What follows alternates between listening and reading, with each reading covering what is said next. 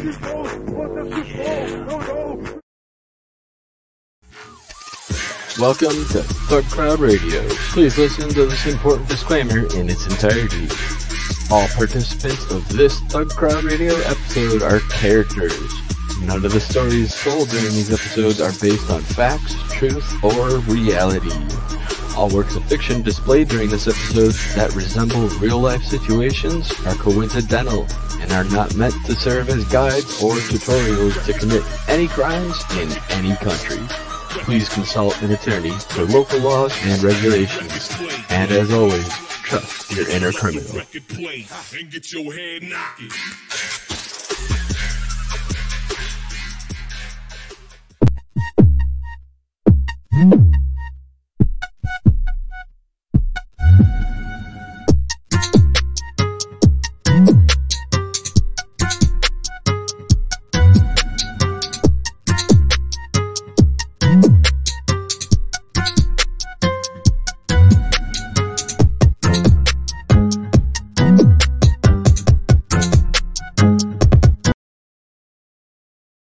Hey y'all, that was quite a, I can't really tell if I turned the sound off correctly. I'm just gonna X out of everything. Hey everybody, what's up? Welcome to Thug Crowd. Welcome. Woo! We're going to talk about Chinese chips and bullshit. Hello everybody. Welcome to another Howdy. of Thug Crowd. We out here, everything. How's everyone doing today? Anyone do anything cool this weekend? I made good progress with Zigbee modules. That's a lot of fun. Oh, hell yeah. Hung out with a group of 8 girls. That was great. Just clung on to a ladies' night and had a good time. That's awesome. I've been working on the microcontroller I was speaking about that I'll probably release docs on, I don't know, later this week. Nice. What did you?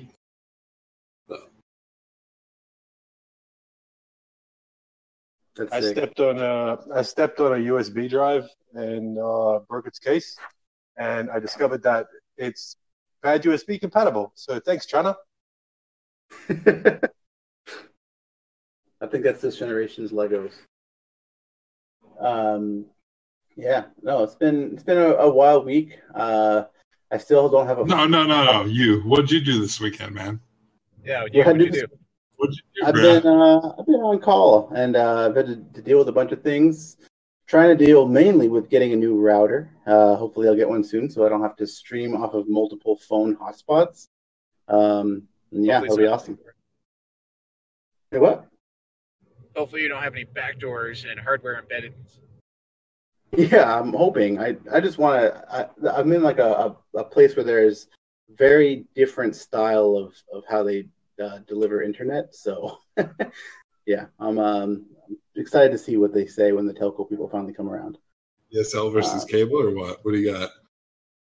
We got a token ring network. We have a bunch of thin clients. Everybody in the town is given a thin client that connects to this mainframe, and that's how we all get on Facebook. Dang, you better not disconnect. You're going to screw over your neighbors doing that. I know, right? I'm not sure if you're trolling or not. Like, that's Facebook. So what? Fantastic. Everybody gets on Facebook. Yeah, that's the only site we're allowed to have. Is the new anti-net neutrality laws make it so that we only are allowed to access Facebook. And the CFO owns stock in it. I'm just kidding. Okay. Amazing stuff. So, I have an exciting announcement for everybody here. So we've been working on this for a little bit. We've had to consult with many people and figure out the best way to do this. But the parent organization, the shadow government, NGO that runs Thug Crowd, is releasing a cert. And I'll just put it on the screen now. So we got a cert that is for the top tier internet shit posters for information security, of which there are many. Can I pronounce it? Yeah, go for it. It's the L lowercase SSP. Yes. So the International Information Security Shitposter Certification Consortium has, graced us with the ability to offer the C lowercase l SSP cert for everybody who is a Patreon supporter and anybody who is an active contributor to the Thug Crowd podcast. So we have this lowercase l, which is a very, very legally distinct piece of, certification and education that you can get if you are a member of Thug Crowd or if you are a supporter of us. It's valid. You can put it on LinkedIn. Just make sure you don't capitalize the L when you put it in your LinkedIn or your email signature. That's pretty much it. So the way that you can do this is if you go to our Patreon, patreon.com/thugcrowd, and that is how if you are a $10 or more supporter, you will be able to get one of these shipped to you. They're very high quality. They're all serialized with some pretty nice stamps and, OCR, everything. We actually have an embosser that's on the way here, as well as some tamper-evident seals, so nobody can unlock this on you and steal it from you. This is shitposter. Yeah, so the thing is it's the certified lowercase l security shitposting professional is the official definition of this. And so, if you also, anybody who does anything that we think is really cool, we'll also probably give these out to them as well. I thought certified lowercase security shitposter. Wait, what? Say that again? I thought it was actually the certified lowercase security shitposter certification. It can go however you want to. You gotta just, if somebody asks you, you gotta tell them the official definition. That's the only caveat to using this. You have to say it out loud too, and look them right in the eye when you say what it means. So just make sure that you do everything over email, I guess, and make sure that nobody has access to a hex editor or a monospaced font. It's already created drama with the InfoSec community, so you know it's legit. Just saying. I actually loved during the week when we had somebody claim that they were a CISSP, but they were not able to distinguish the lowercase l on Twitter. Shout out to that guy for sticking with it. But I think you should learn to use a hex editor if you are going to get a CISP. He'll come around. You just got in the bad foot with him. No, much love. Shout out. So Abyss in the chat says, wait, I could make this in Photoshop and print it out for free. Well, there are a number of security measures put into this certification to prevent... Yeah, there's obviously a serial code that works. So there's a serial code. There will be tamper-evident seals that are going to be shipped here shortly, as well as a custom embosser and a number of other tamper-evident things that will not be able to be reversed. Also, since we have the only homograph attack on this cert that is not noticeable, you probably won't be able to create an additional homograph. But if you can, then you will win a C lowercase l SSP. So, prove me wrong. Oh, man. No. I want to know if the serials are tied to a Twitter handle at every point. Serials are base64 encoded, and with the full name and address of everybody who gets this. So then they're stored on Windows Server 2003 with Service Pack 1. Unhackable. Yes. Also, it can shred itself when somebody else is trying to profit off of this besides us. So, yeah. So if I take this to an auction and try to sell it, it will self-shred, you say? You won't even be able to get it in the car. As soon as you put it wherever you mount it, it stays there and it goes with the building. So, wow. Yeah, it's like an anchor. InfoSec's going to hate this. It's actually the frequency of the machine that the emissions from the machine that you're using. If that ever goes away, it shreds. That's it. Yeah, it's like proximity sensor self-shredding. This is the first Super Sport cert. Like, let's be honest here. This is full blast. Like, you're in the fucking game. Go ahead and post with the bitch. Maybe we could biometrically fingerprint the owner, and if it gets within a certain distance away from them, it just shreds.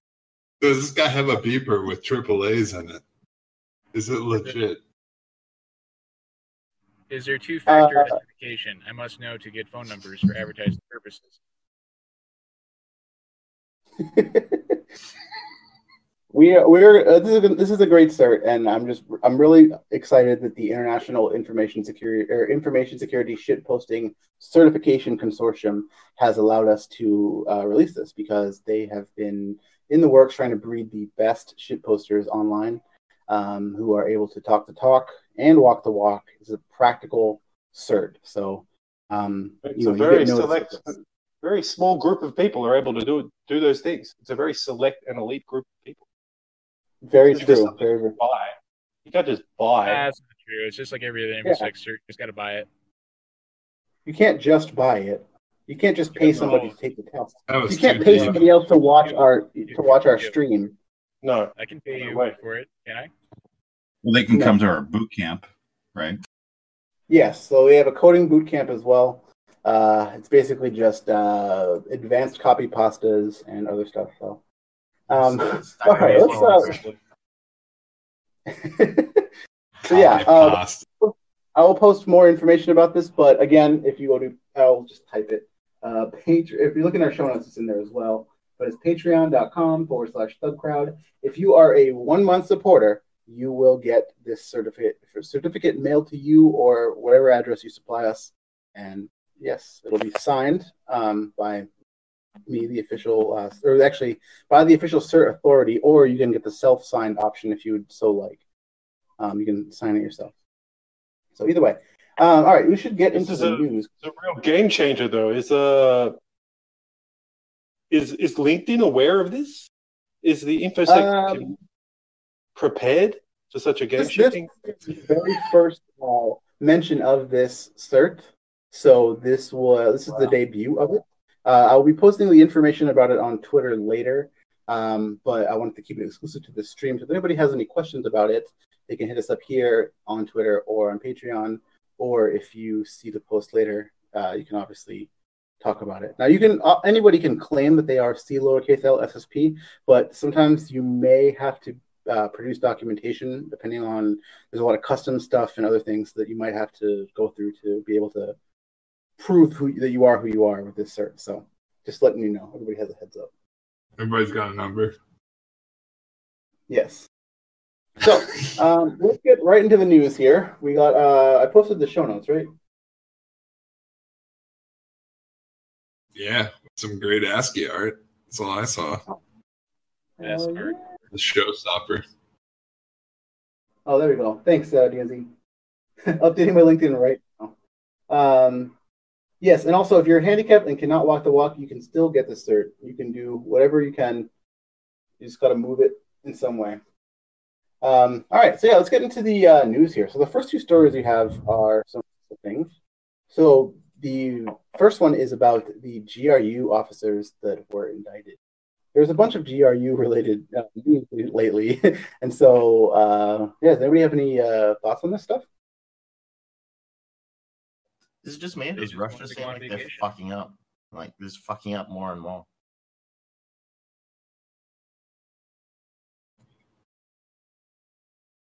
Yeah, honestly. Well, what are you going to do about us? I mean, they've obviously gotten a hold of Bloomberg. I think...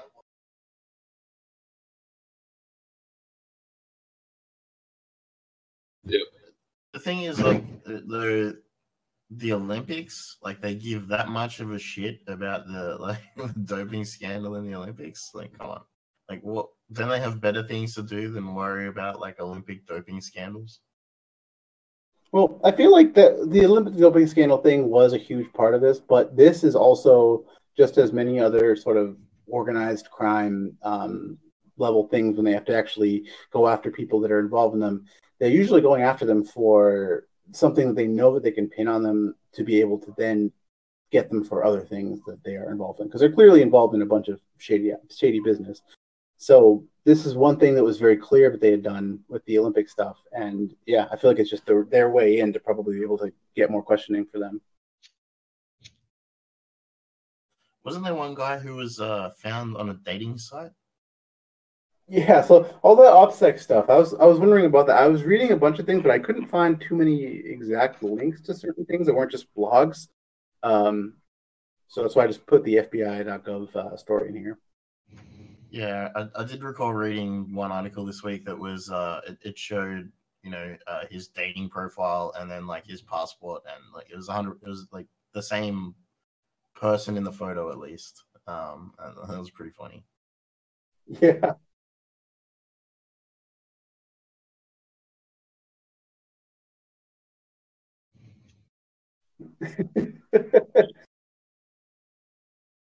Yeah, I feel like that it's only really a matter of time until somebody finally gets a hold of people who did certain things, and it's hard to stay advanced and persistent for too long, as he chuckles under his own breath. Yeah, we know.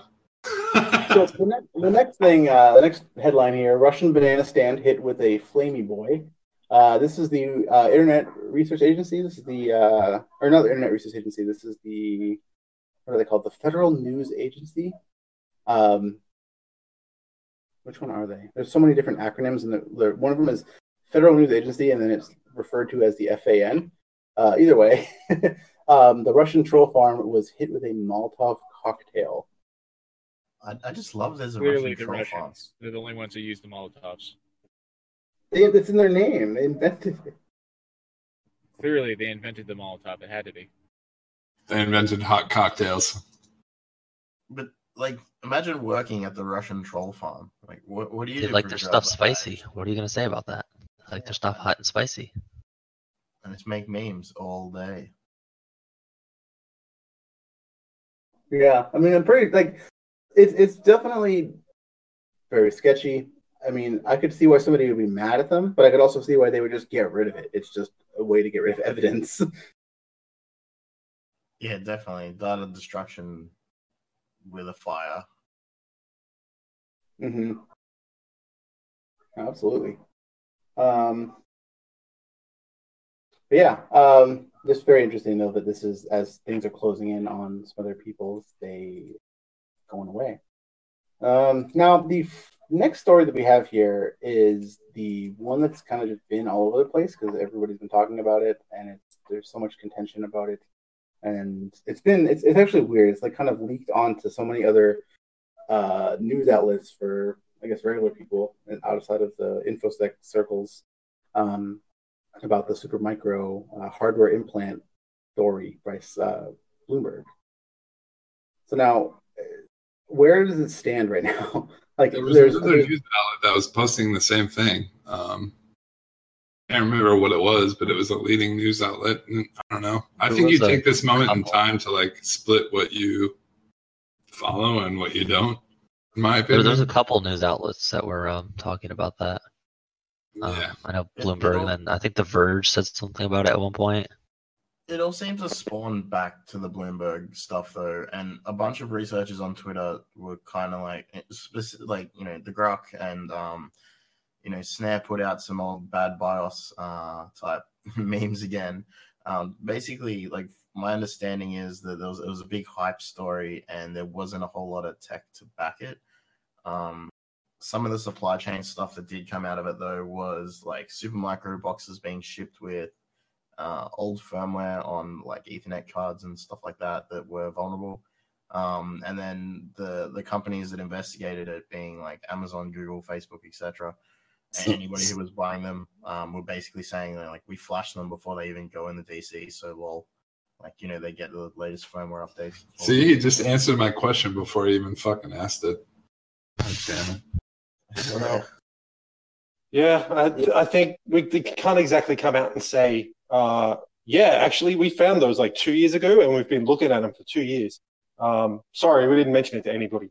Like, I don't think you'll ever hear like a Five Eyes Nation come out and say that, or any of their friendly companies.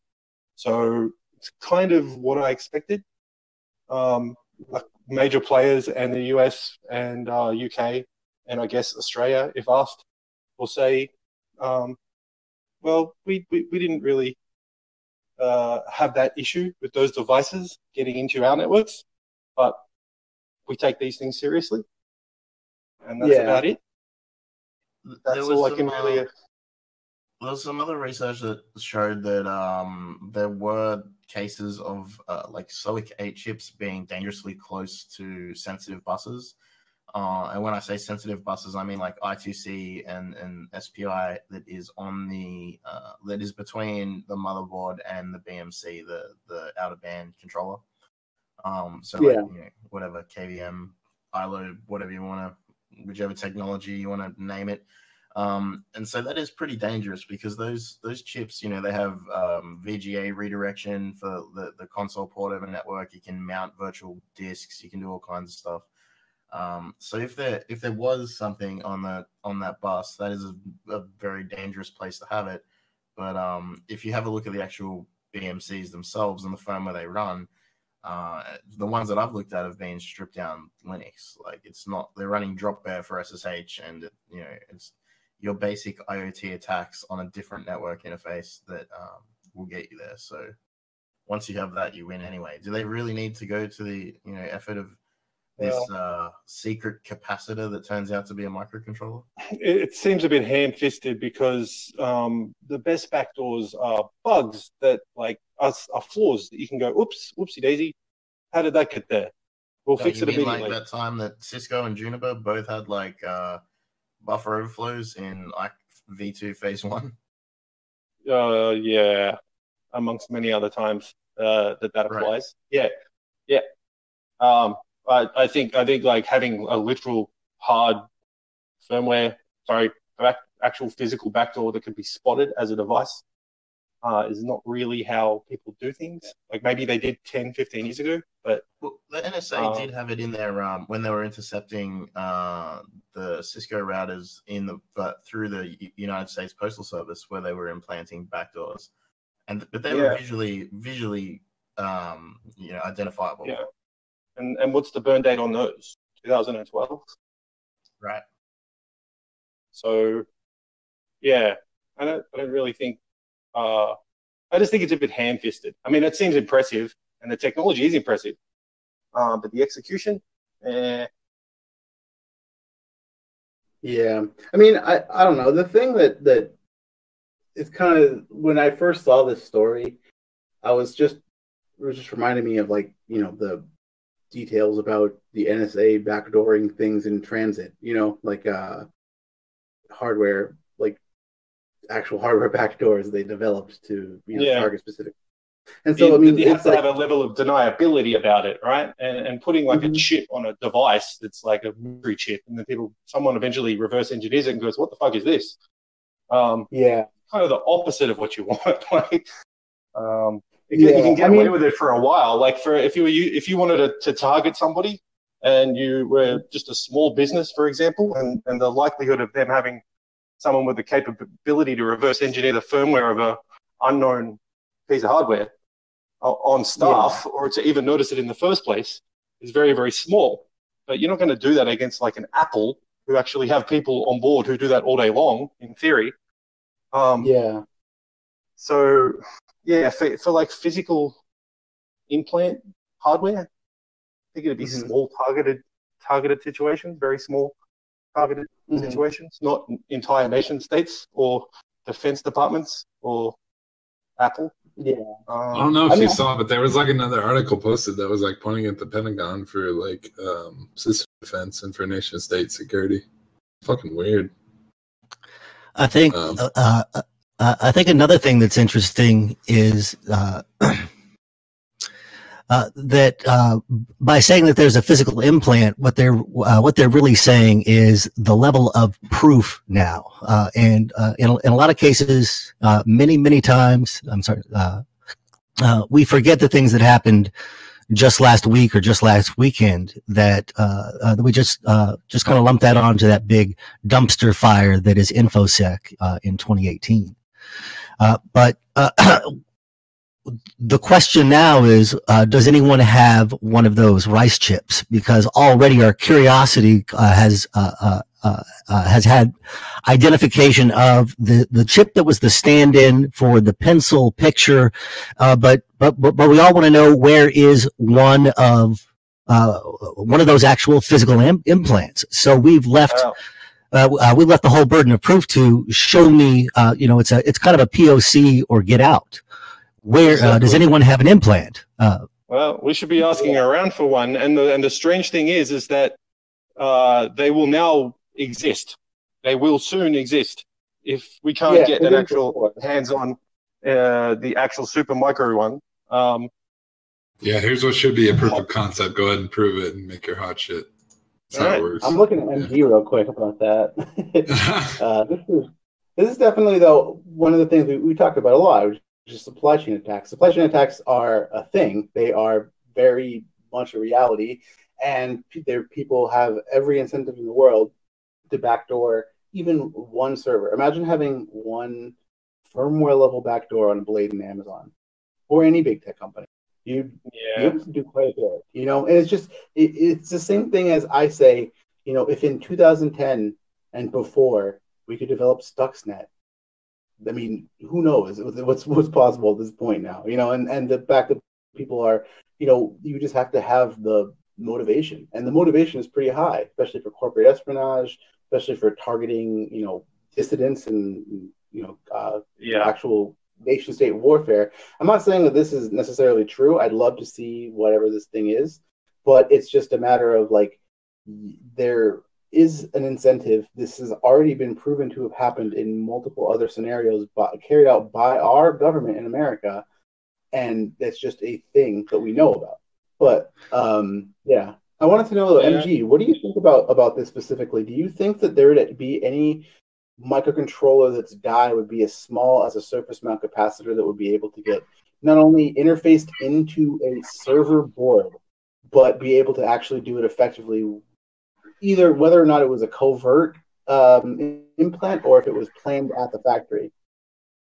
Yeah, definitely. So at that size, they kind of made it seem like something that small would effectively be a full computer, which is fucking ridiculous. But there's very likely components that do certain manipulations, and if you put that between other components on the board in the right way, sure, you could probably hit some sort of creative pathway. Are you thinking like a reflector implant that oscillates at a certain frequency, and then you have to have a van nearby that picks it up from 100 meters away?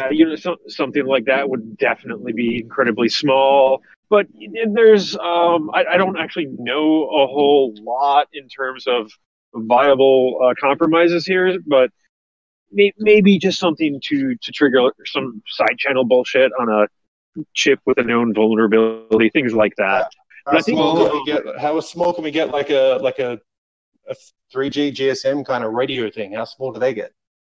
Well, yeah, exactly. I don't think we're going to get down to a chip, but maybe people who have a lot more money and cutting edge research than I do know better. There was a Bluetooth module. How small is the smallest like BLE module?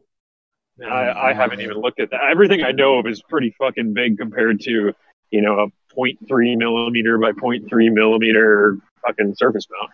Well, we know we can get like NFC down to like a RFID is like microtic sizes. I don't even know the word for it, but definitely. We can get something to vibrate and pick it up and transfer data at very close proximity, very small, very cheaply. And if you scale it up, maybe you can get something that's a radio that speaks in a range of like 50 meters. It's very the speed that the bus is traveling is going to be much faster than the speed you're going to be able to transmit. So having it also do modulation in real time is going to be very difficult. And also the chip that they said that they originally it was found in was a passive component, a passive capacitor.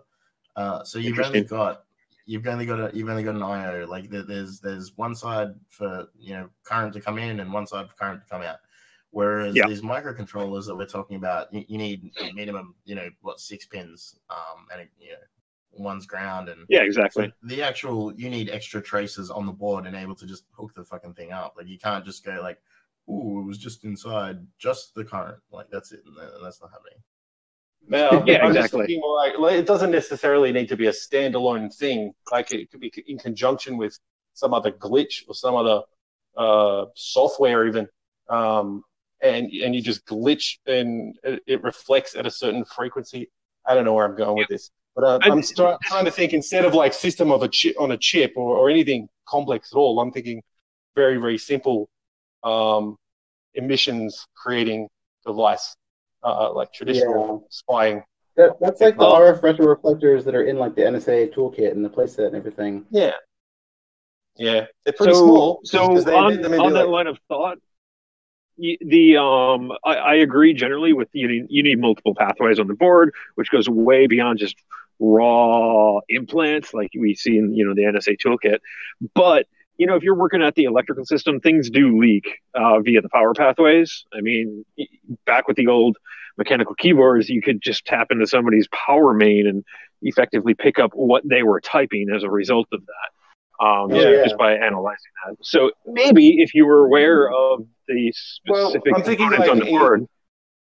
What were those attacks that got published recently that were able to recover like a key based on emissions from some hardware component while it was decrypting? I forget. Yeah. So if you're combining, like if all you're going after is like a private key on a server, for example, then and you're going to capture that emission somehow and retransmit it somewhere else, that could be pretty small. Definitely. I think the insinuation with this setup was that, correct me if I'm wrong because I haven't read the full thing, but it seems like all this was supposed to be kicking off over like a network card that it was actively using somehow. Is that true? Well, the thing that came out later was that the firmware of those NICs was out of date and vulnerable. So I don't know if it was in conjunction or a separate thing that was found during the study. Interesting. I suspect there's some truth buried within here and a lot got lost. There's a really interesting thing that it's definitely worth knowing. A lot of the interesting technical details that supposedly supported this came from an interview with Joe Fitz, and Joe Fitz basically has now come out and saying, "Hey, I did an interview with these guys. I said this story makes no sense, and here's why." But then he went on to say, "If I were to do this, or let's approach it from a theoretical how in general you could do hardware implants." He then explained all that, and that explanation is what they seem to have taken it, put it into the article, saying this is how it works. Which is really interesting because that's kind of jacked up. I mean, if you wanted to do this sort of research yourself, by the way, like if you wanted to see what you could do really cheaply and easily and sort of get started on this implant style stuff, go down and buy a Raspberry Pi. As much as I hate Pis and I think they're pieces of shit, they do have an SPI interface. They do have a JTAG interface. They have some other shit, and they're good CTF boxes. Yeah, and you can you can start trying to interface with that cheap hardware, and if you break it, it doesn't matter. So just grab yourself a Bus Pirate and a Raspberry Pi and start trying to bit bang on SPI until you get somewhere. Yeah, that's good advice. How much do you think that would start up cost you if you were to buy a Pi or a Pi Zero and a Bus Pirate? And maybe one other thing that you need to... Bus Pirate V3, a bunch of hookup cables, and maybe a breadboard, some resistors, and we're talking... And the Pi itself, like $40, maybe. I mean, you're not going to get it down to the size of a grain of rice, for sure, but, you're going to start somewhere. Cool. Until we get the evidence, because someone will actually give us, or at least will accept some level of, it's too classified for you to see it, but we verify that there is such a thing. It'll always be a guessing game of how it is that we think we can fit it into that little tiny chip. So I think that we can all agree that it's little. And that they didn't have a picture of it next to a pencil. And at this point, we have denials from major corporations. We have accusations from the press. So, where does anyone have one on a board? Has anyone found one? This is something that was supposed to have already happened. I think if it is indeed something that was discovered in sensitive environments, then hopefully only the right people have their hands on it at the moment, and it's not just a free-for-all. And in a couple of years from now, maybe people will actually find the thing that they were talking about. Yeah, I think if it is that sensitive, if it's not that sensitive, and we can just take it at face value, and if Apple says no and the US government says no, it's not an issue, then just move on. Wait for the amateurs to catch up. If you did have one, right? If you had this magical chip that you've discovered, or you think that you have it, and that was supposed to already be deployed, not so somebody already was supposed to have solved this and deployed it into supply chain. Any day now, then there should be pictures of it on Twitter. Somebody going, "Hey, I found it. Here it is. Here's."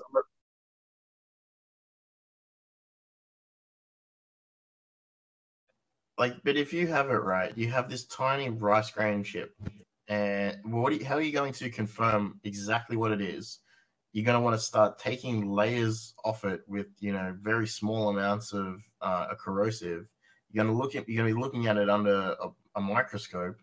There's entire shopping malls full of guys in China that do this all day long, and in Shenzhen. Yeah, they have all of that stuff available. They've got the microscopes, everything set up, ready to go. They do it all day long. So they're looking at the logic gates, and then you've got to go okay, so here's the gates, here's what it does, here's the components inside of it. Even if they break that down, which is very difficult for most of us in the Western world, we don't have access to that unless you're at a university or something like that. You're going to spend a whole lot of time on it, and you might find out that it turns out to be absolutely nothing. So I think it's a very difficult thing to accomplish, to actually confirm, unless this is your specialty already. You have the hardware, you've done it before with larger things. But I think the SOIC 8 types, style chips, the other larger chips on the bus, are obviously something that has been confirmed and can be confirmed quite easily, as opposed to this is a lot harder to work with. Yeah, I guess that's the goal. There's so much to unpack with this, and I feel like it's definitely once more information comes out, we'll definitely be able to see. There's just way too much. There's way too much spooky news at the moment, and we haven't been able to dive deep enough on this. And this is a big one. So and you can't prove a negative, so you can't prove that it didn't exist. So. Yep, exactly. Just like Jesus, pray the O-Day away. Yeah. So given that, what do you think about stock markets and people saying publicly that this isn't something they're susceptible to? Well, it's certainly, if you were shorting Supermicro, you'd be laughing all the way to the bank. I think if you were using, that's what I'm referring to, is that dip that happened after this news was released, and what's occurred. What top level government or what top level people do you see that are still exploiting this for what it is, based on the facts they're seeing presented? Maybe it's fake news to hurt the stock price of Supermicro and related companies, because it wasn't just Supermicro that took a hit. It was Lenovo and probably Huawei and others that will follow on soon. Yeah, the BMC stuff is shared by multiple vendors that comes out of Supermicro. But let's say that it is real and that you can exploit it, and you've got the magical toolkit that you need to make use of it. if it does exist, nobody's going to notice for some period of time. There's going to be like a large window before anybody confirms it. So, and even if they do, think about the way most like data centers that are, the shitty data centers. It'll be proactive nonetheless. Yeah, like if you're running like a cPanel data center, WHM, selling websites, and you've got all these super micro boxes, guess when they're getting patched? Never. It's such an infeasible attack, though. I mean, why would you attack a big publicly traded components manufacturer with super space grade Space Force quality kind of rice pebble kind of thing it's infeasible, but we're here trying to dissect how it is that we could make this happen, and we're never gonna get one of those little transistors or whatever it is that moves 1 or 2 bits across something that theoretically could transmit data over a covert channel, whatever we want to rationalize. There's no such thing. There isn't. And what we're at what point are we going to take as proof that it isn't there? Right now, Amazon is saying that there was no such thing. Right now, a lot of people of corporations are saying there was no such thing. And we have a news organization that said that there was. So that's the interesting part too, is like what number of people are you not monitoring, or where does this happen to where you can't pay attention to it? Honestly, that's where I'm stuck. At the same time, they're actually trying to act strategically to not actually have plummeting prices. The stock market actually, right after we've been hacked, you guys, they could be just saving face. I mean, I think the end of the day is that, 29A, you're right. Like, we just have to ignore it and just go on. What if it was a supply chain? It was a targeted supply chain attack, but those servers were just supposed to go to like the government of who cares, and accidentally 30,000 servers all over the world put this device in it. Magic. InfoSec magic. We love drama. Go ahead. Might as well be homework.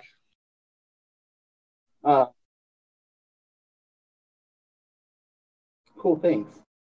I feel like we should move on. We have a couple of other stories to cover.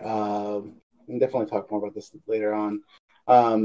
So the next thing is Google Plus shutting down after cover-up of the data exposing bug.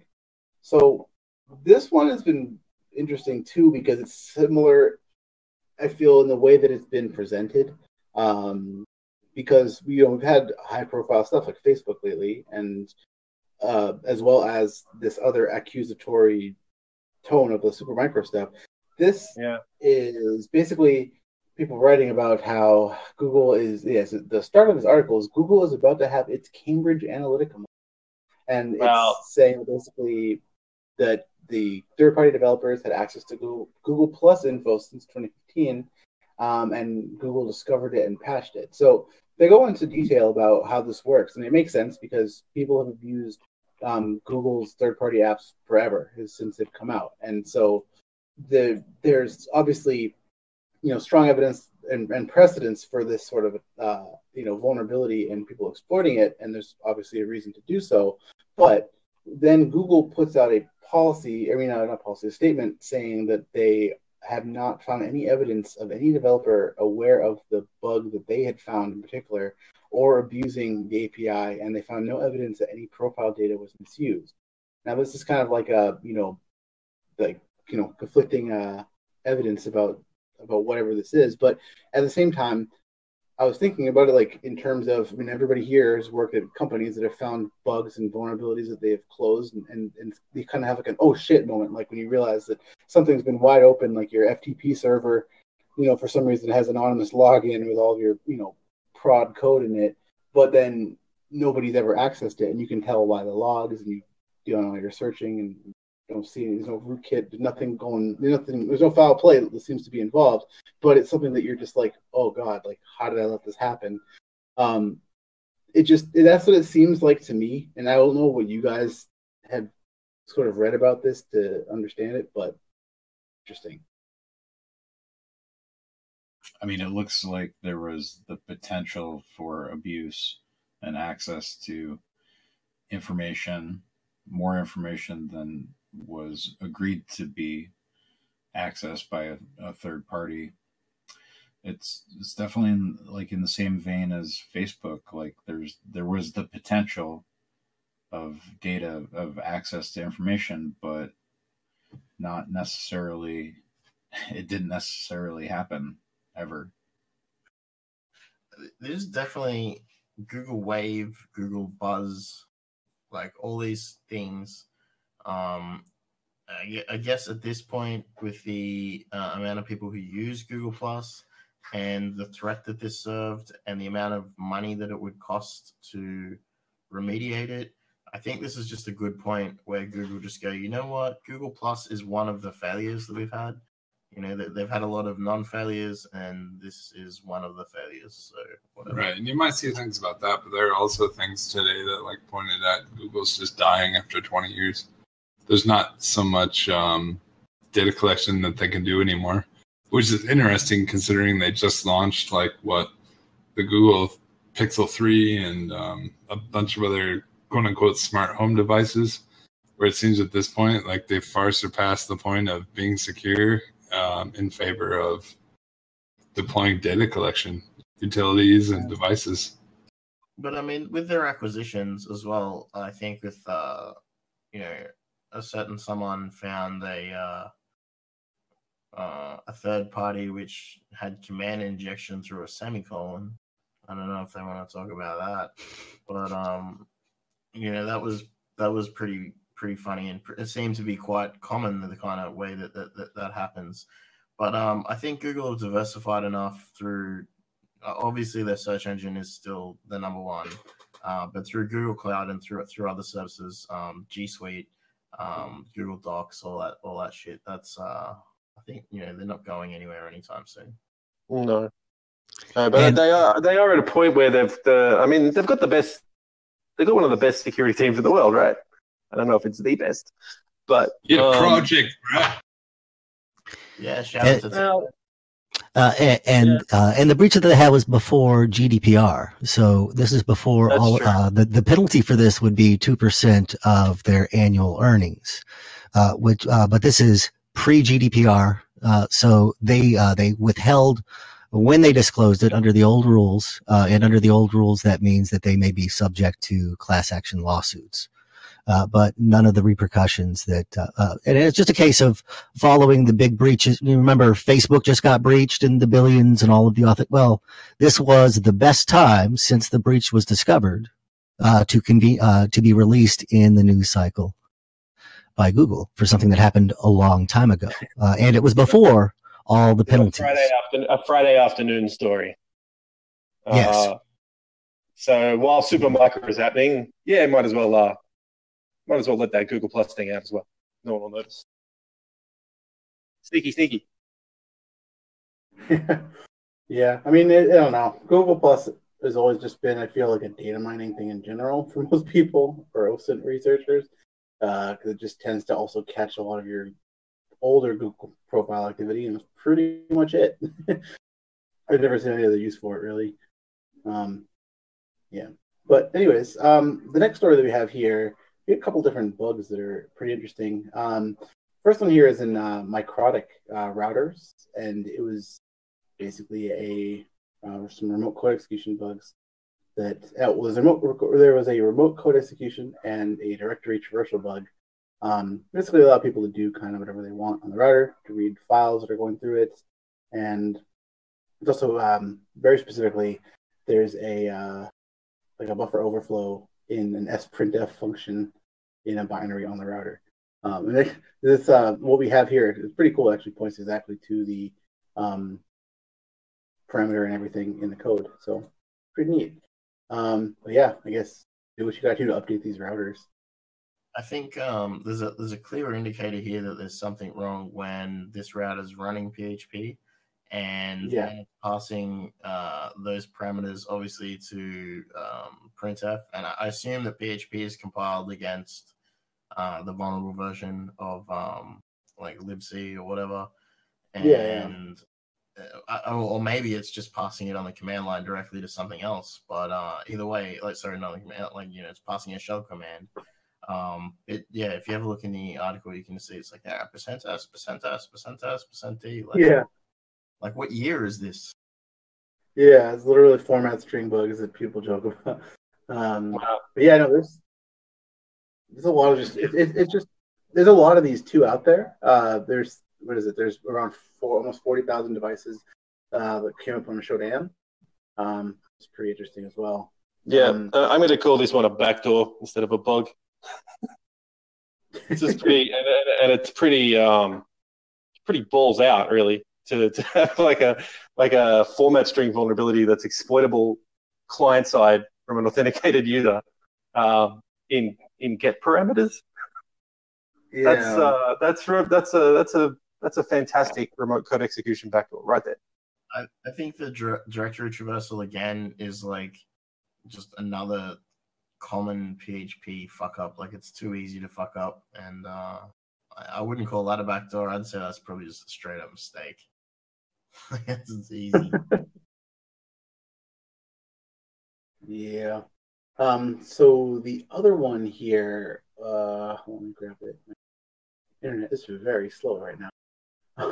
The one in the Cisco digital network architecture software. So basically, Cisco is saying that there is a severe flaw in this. And what was it? Yeah, because earlier there's hard-coded credentials for the default admin account on this earlier this year. And what was this bug? I just read this too. I'm just trying to look. I'm looking. So the CV, there's a CV listed here, 2018-15386. And it's saying that it's CVSS3 rated at like 9.8.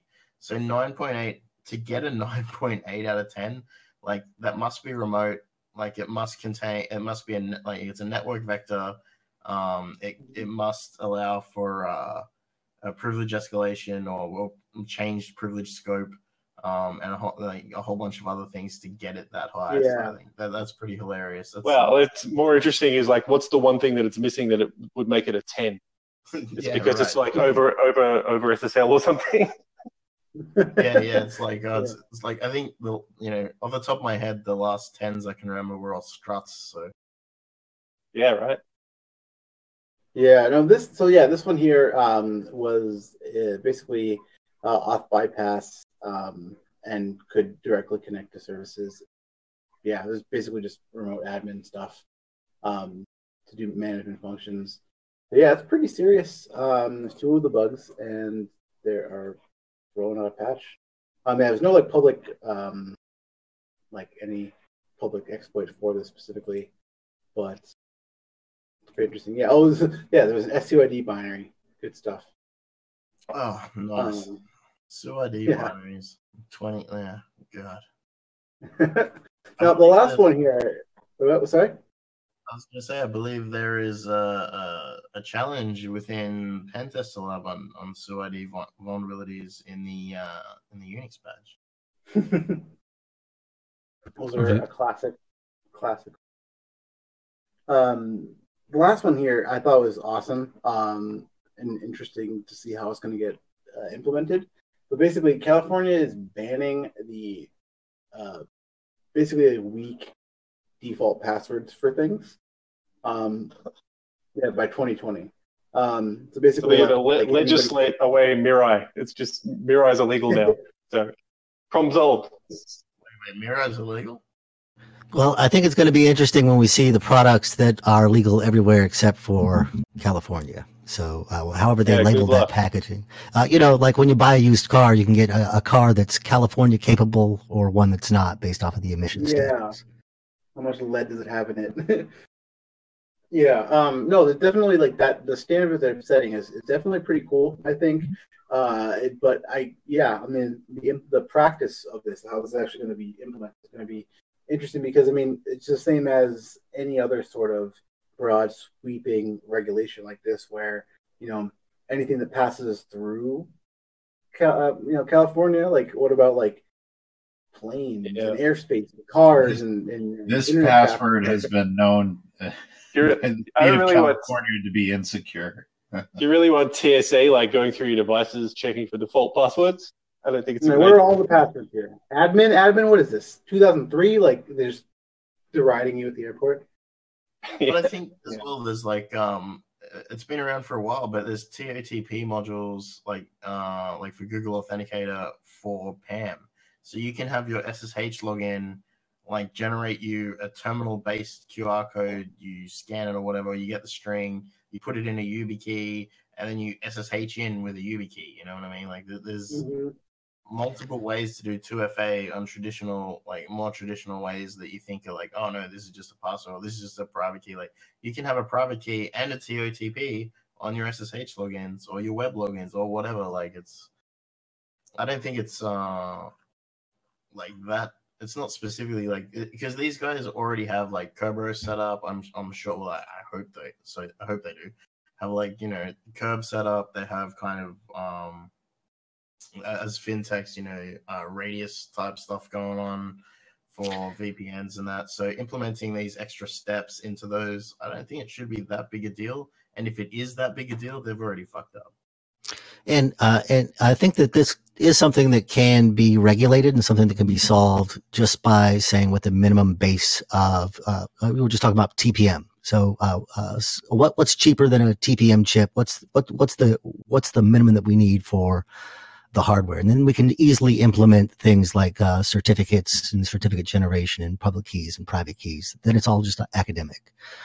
But the relying on default usernames and passwords for services that are running as default on things like coffee makers, it would be nice to have something that generated a unique ID and a unique key for that system. Not with grandma's password, but just a key. But I mean, we already have 802.1x that is not deployed as much as it should be.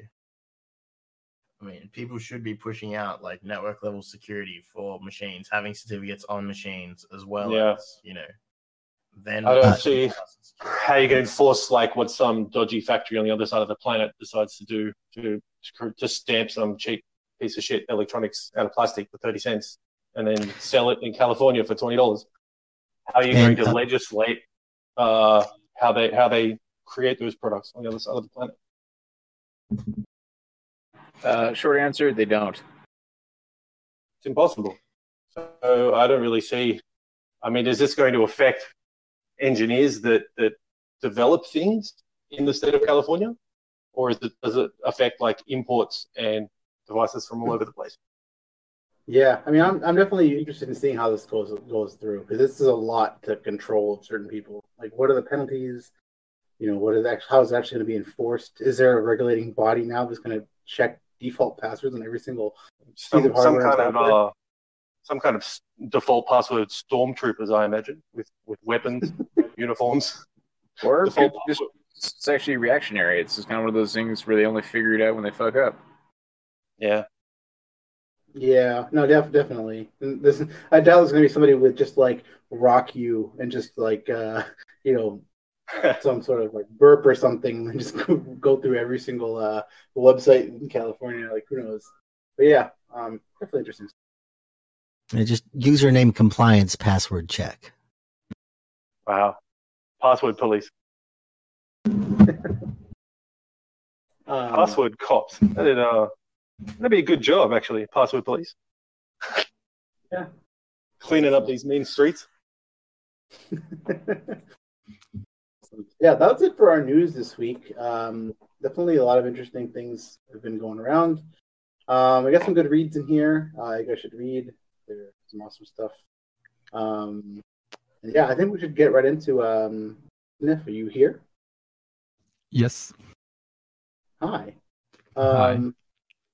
Welcome to Bug Crowd podcast. Yeah. I'm really excited to hear everything you have to say, I guess, about Pentester Lab. But what, I guess we can start off with, like, what is Pentester Lab and what do you do there? Okay, so Pentester Lab is basically a platform to learn security, and mostly like offensive web security. and I'm the founder of that company. So I'm basically the person who like put together like the website, the exercises, challenges, video, and everything for Pentester Lab. That's awesome. So when did you start Pentester Lab? So I basically started 7 years ago. So a bit before that, I landed in Australia, coming from France, got a job, and I met like the organizer of RoxCon, and he got me to like run a web training there to teach people like offensive security. Mm-hmm. And I ended up having like all these exercises that I created. I spent like days and nights putting them together. And I ran that training for like 20 people. And I thought after that, like, it would be good if I could share that with more people. And that's basically how it started. So Pentester Lab has sort of come a long way from downloading, ISOs and sort of running them and trying to attack it. Now with like the console stuff happening, like you can do the challenges totally in your browser. That's pretty sweet. Did you find that was like the best way to sort of get people engaged quickly, or like getting them into the browser quickly? So I did the in the browser thing for two reasons. Is people who work like which are learning from their workplace don't necessarily can SSH to a box on the internet. So that was a way to bypass that. And it was working really well with my current automation. But I try to avoid doing that too much, because the problem is that I found with some learning platform is you do everything in their interface, and then you get back to your laptop to do real testing, and you don't have any tool installed. You don't have anything ready to go. So you're basically fucked. So that's why I'm trying to avoid. So that was a good balance. But most of the time I'm trying to get people to install like Burp or to install like Ruby or Python when they need to write some script and stuff like that, and do as much as possible on their laptop to get people to learn as well how to do that on their computers. Because you will be surprised by the number of people who think that to do hacking, you need Kali Linux.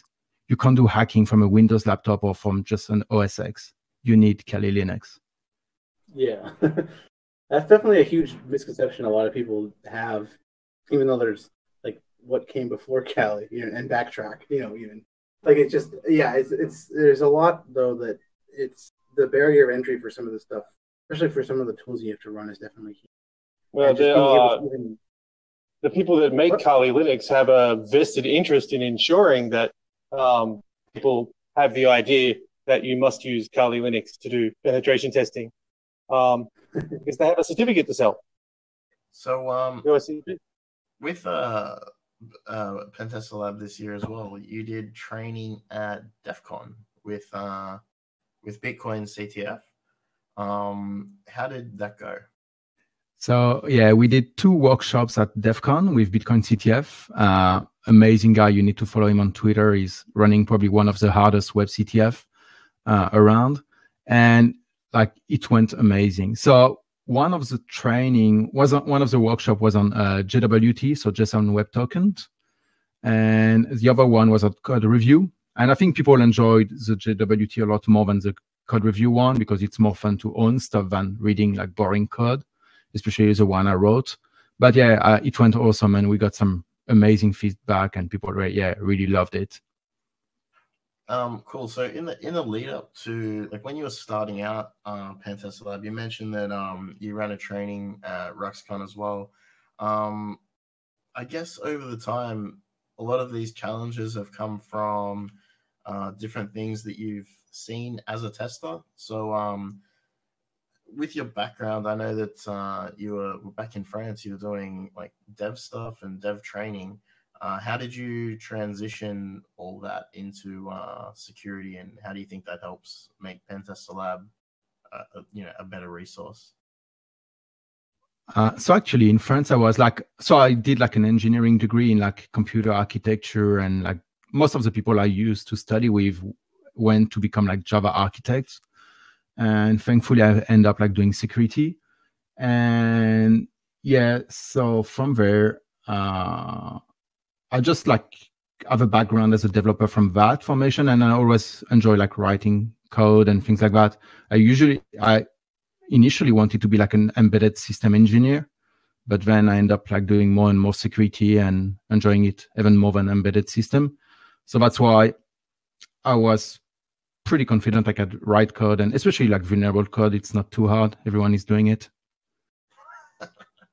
It's true. Cool. So there's a free version of Pentester Lab, which I recommend it to a lot of people who are like, oh, teach me how to hack. I'm like, just go to this dude's website, and they're like, no, I don't want to pay. I'm like, it's free, fool. Like, just sign up and try it. But what bonuses, like, so like the free stuff is good. So what's the difference between the free content and the pro content? So a bit of history. So when I started doing Pentester Lab, at the beginning, I wanted to just like sell ISO and PDF, but I wasn't like, I probably did 2 sales in like 6 months or 8 months. And I was mostly looking at impacting more people. So then I started putting everything online for free and more exercise. And all of these are still online for free. And 2 years ago, I decided, or 3 years ago almost now, I decided to do like a paid version. And I started adding like more and more like private exercise and still putting some free content online. But it's mostly like, firstly, online access instead of like downloading an ISO, getting videos as well. So you get to hear my nice French accent explaining how to hack shit.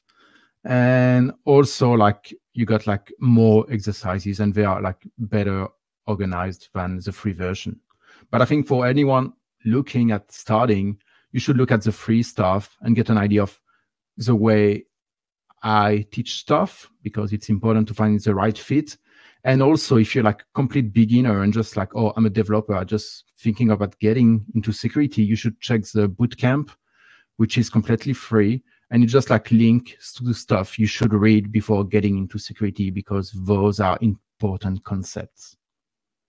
I did like so I've run through, I don't know, maybe 4 badges of Pentester Lab at the start. I was gonna do the whole thing, but when I was doing that, I noticed, for example, the XSS challenges in the beginner's badge. I think it's 5 XSS challenges.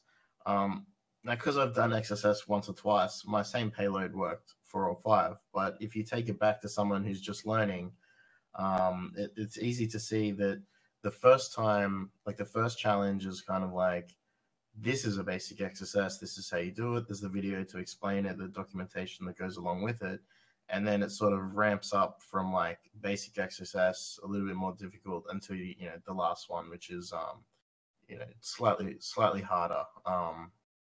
It sort of ramps up each go. So I think that sort of can show more impact in there as well. There's a few different things though a few different technologies that you showcase on. Is there what's sort of is it mostly web stuff you want to show off, or do you want to expand? Like how far do you want to expand on the different types of shit to own? So I think I will probably mostly focus on web stuff, because there's so much to cover still. I'm just at the beginning, I feel like, even if there are like 200 exercises. And for example, some badges, like the Unix thing, most of it was to be good at web, people need to have like some basic Unix knowledge. And without that, they can't do anything. Or it's so hard to get to the next step that they're going to need to learn something about Unix, about like command injection, about basic Python, basic Ruby, basic Perl. So that's why I did more stuff in this direction. Same for PCAP. Like I realized that a lot of people don't look at HTTP request and response, or don't know a lot about DNS. So I thought like, okay, I'm going to put together a PCAP badge. So this way, people will learn that stuff, and then they're going to get better at web stuff. I also do like a bit of Android at the moment, because I think like that goes well with web. Like I think it should be probably named like AppSec Labs more and more. It's more like Android, maybe iOS in the future, and mostly web.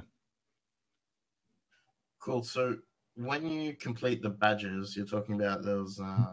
There's badges, and there's a certain amount of challenges in badges that have different difficulties. What's the reward for the badge? What does gaining a badge get you? So you get like a certificate of completion. Nothing as cool as the CL lowercase SSP for sure, but it's like keeps people motivated to keep going. And yeah, it's just a way to put things together and get a little reward for people. They are just like PDF. People can print them if they want, but I think the goal is more to keep people motivated to see that they're achieving something more than a serious certificate. Because like I'm not really big on certification. Like their limitations are so big that it can be annoying. The CPEs that are earned for Pentester Lab? Yes, so if you do like stuff like CISSP, you need CPE to keep your certification. So to do that, you need to say like, okay, I spent like 5 hours doing Pentester Lab. The problem I have is I try to contact people from CISSP or from ISC too, and they never got back to me because I wanted to have something automated for people, but I don't know, they were not interested or something. And so it just to give an idea to people like, okay, if you do that badge, it's at least worth like few CPEs because that's the time you're going to spend on it. And that's part of the self-learning for people like trying to keep their CISSP. If you want to keep your CLSSP, just do Pentester Lab. Yep. Put it out there. Definitely. So, yeah, I guess, so it's been going for a while now. I mean, I guess you've been involved with the CTFs at different conferences for some time now as well. Do you find that do you find that sometimes when people are doing the challenges, they solve them in ways that you didn't expect, or? It happens. Most of the time, I try to have only one way to solve a challenge to avoid people getting lost. Because if you go to find the wrong direction and then you're missing one pivot somewhere, you're going to get really annoyed. So I try to have like only one way to solve them, aside from things like cross-site scripting or SQL injection, where like you have one way to solve it, but like so many different payloads are going to work. So I try to avoid that, but it definitely happens. Like people find ways around it sometime. Cool. So one of the there was one challenge that I found particularly tedious because I didn't write a script to do it. So I did the tests I did mostly without any tools, like you were saying before, without Kali. But one of the ones that was nice and tedious that I just did in the browser was a Mongo, like an SSJI with a regex on the password field. Yeah, this one is a bit annoying if you do it by hand. Like you basically need to brute force a UUID. Yeah, and like at the start, I was like, "Oh, this will be no time. I'll push through this." And I got about 6 characters in, and I was like, "I'm not even halfway." Yeah, I can imagine being a bit frustrating. Yeah, but I think that's the kind of case where people should be going like, okay, this task is going to take quite a few iterations to solve. Maybe I should write a few lines of Python or VB script or whatever the hell you want to write to make that a little bit nicer for you. And again, not just relying on those Kali tools to get there, because I suppose at the end of the day, if you want to be if you want to be an internet hacker, you're going to have to be able to do things without tool sets, right? Yeah, so that's definitely something I'm trying to encourage, is like especially exactly what you didn't do, is getting people to write small script, like things that are really simple, because once you got like one script that does like HTTP request and some basic stuff like read from a file or things like that, you can get so much done when you're doing like web security or even just security or even just like playing with data and things like that. So, I mean, like some people in security just don't want to write code, but I'm trying to encourage that, to like kind of force them to do it, because it's so valuable. Yeah, that's a huge skill that, like, I remember actually when we were doing Seesaw, that was like the first thing you did, DNZ, was write a script to do that challenge that we were working on. And it's like, that's a skill that, like, I think separates a lot of people, separates, like, I guess, really good pen testers from people who are okay at it, is just a willingness to be able to sit and, like, develop your own thing instead of being reliant on a specific tool that might do what you want to do. That's a really cool thing to try to, like, encourage people to do too. Yeah, I think today your average pen tester, there are a lot of pen testers that I've worked with over the time, are very much like a regimented scan, run Nessus, start this script, do that script, get report out, in as quickly as possible. Not necessarily, find the most bugs. And I remember a very jaded pen tester once told me, while he was very drunk, that it doesn't matter if you find 7 bugs or 10 bugs, because you just find them on the next pen test. Who cares? That's how you get to recurring revenue. So in a video game, when you go out of bounds or you go off of the intended path, because there's always one way that you prefer that this is solved, how do you show what's out of bounds, or how do you make that self-correction to push them toward the right kind of tool for the solution? So I don't have this level of monitoring to tell like exactly what people are trying in real time, because hard to set up and very intrusive. But I think so. The idea for people like going through the course is more like, you try on your own. If you can't find the solution, you check the course to see like, okay, this is the general direction. This is what I should be doing. And if after checking the course, you just can't solve it, you check the video. So you have like really like how to do it, and you get all the details. But yeah, that would be good to be able to have like in Excel, the little thingy telling you like, okay, oh, you probably want to do that, and your payload for this SQL injection, like Clippy, right? But yeah, it's hard to build. Like Clippy, but with a very heavy French accent. And thank you. Wow. It just pops up and out of nowhere, it just starts ranting at you about HTML5 canvas parameters. Yeah, they're doing it wrong. I'll tell you, Clippy plus French will not sell well. Well, more like tough crowd. What is French for Clippy? I can't even think. Is there a word? Paperclip? Yeah. I don't know how we call it in France. Thank God I didn't spend too much time in Excel when I was doing pen test there.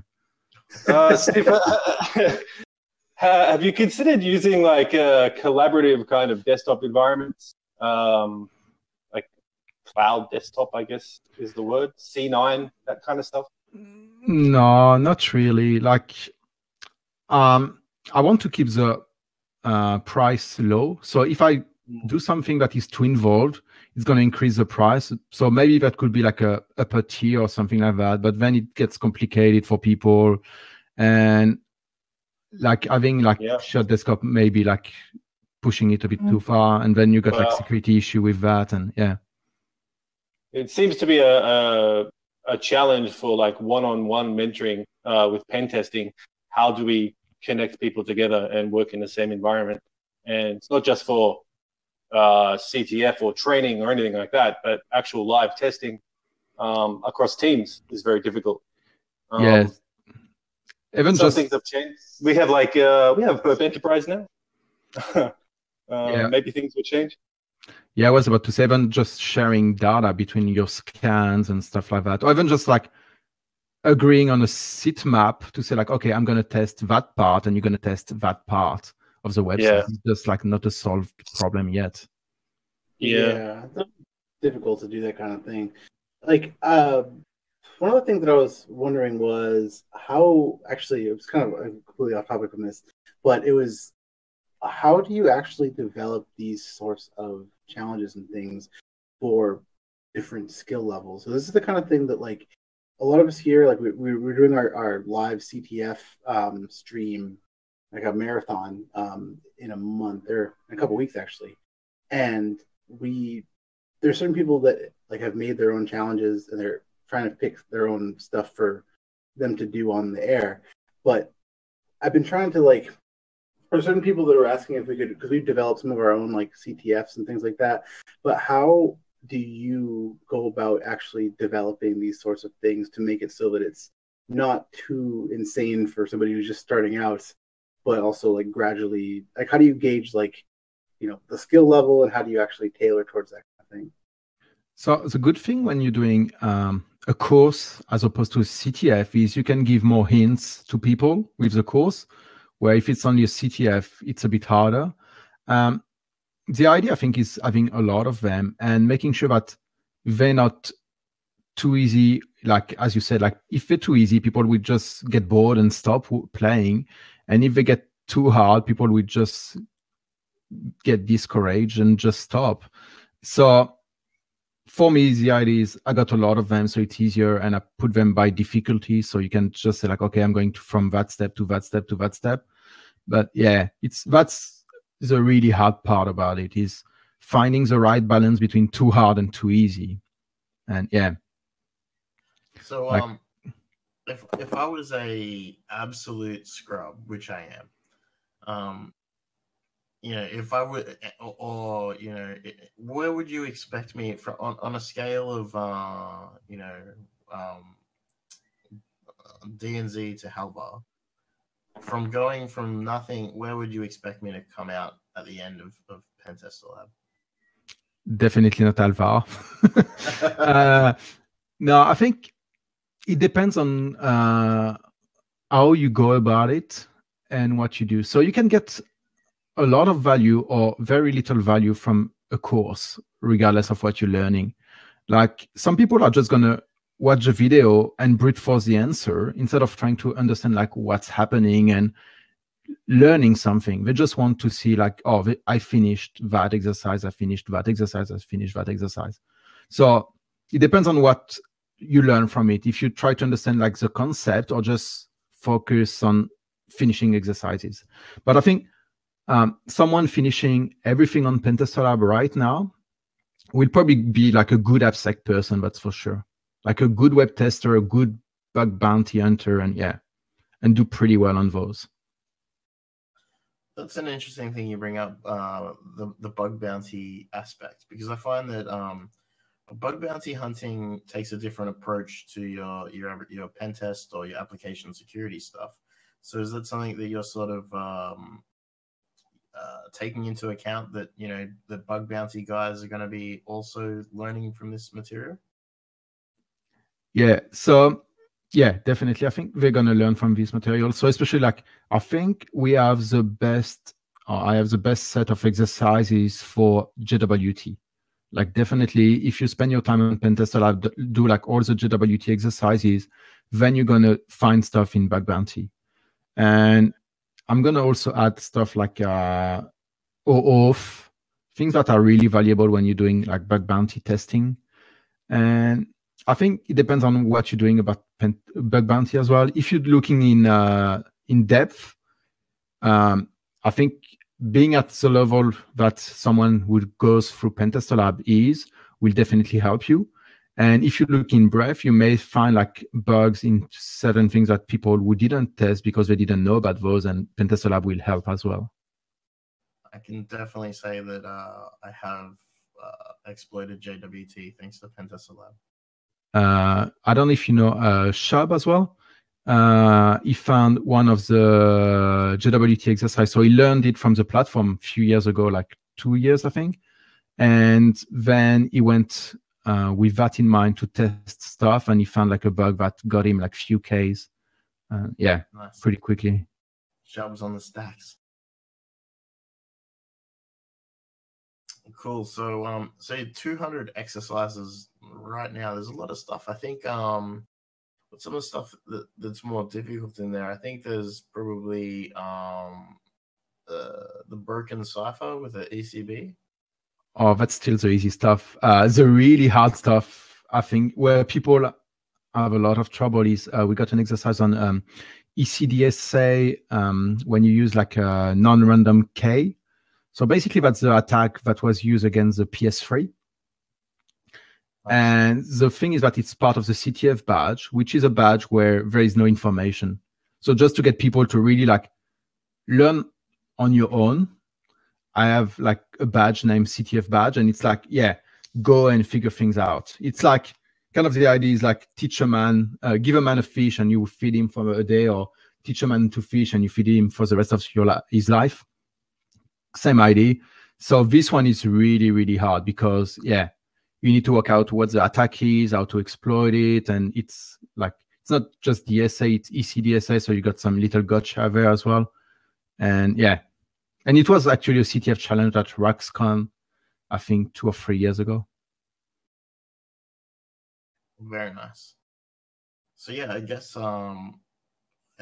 there's a lot of people that I've spoken to, well, not a lot, maybe a few people that I've spoken to recently who currently think that they can, you know, they're good enough to get hired, but are having problems breaking into it as pen testers.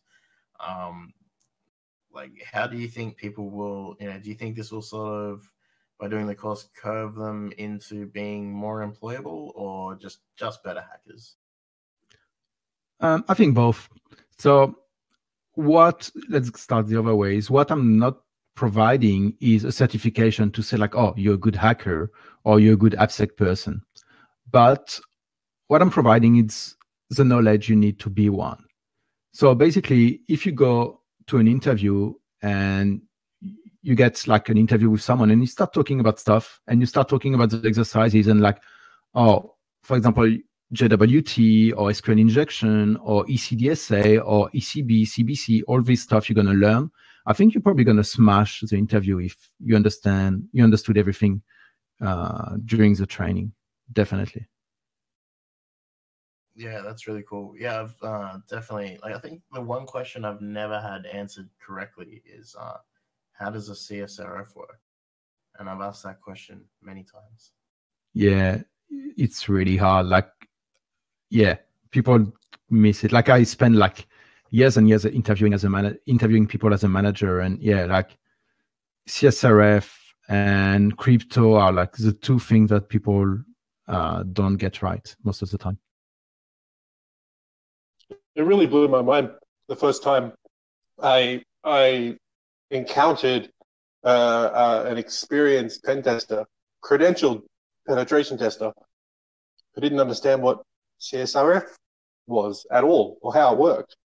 And I realized that there was a very fundamental gap in a lot of senior pen testers with quotes around it, in their knowledge of how internet applications work.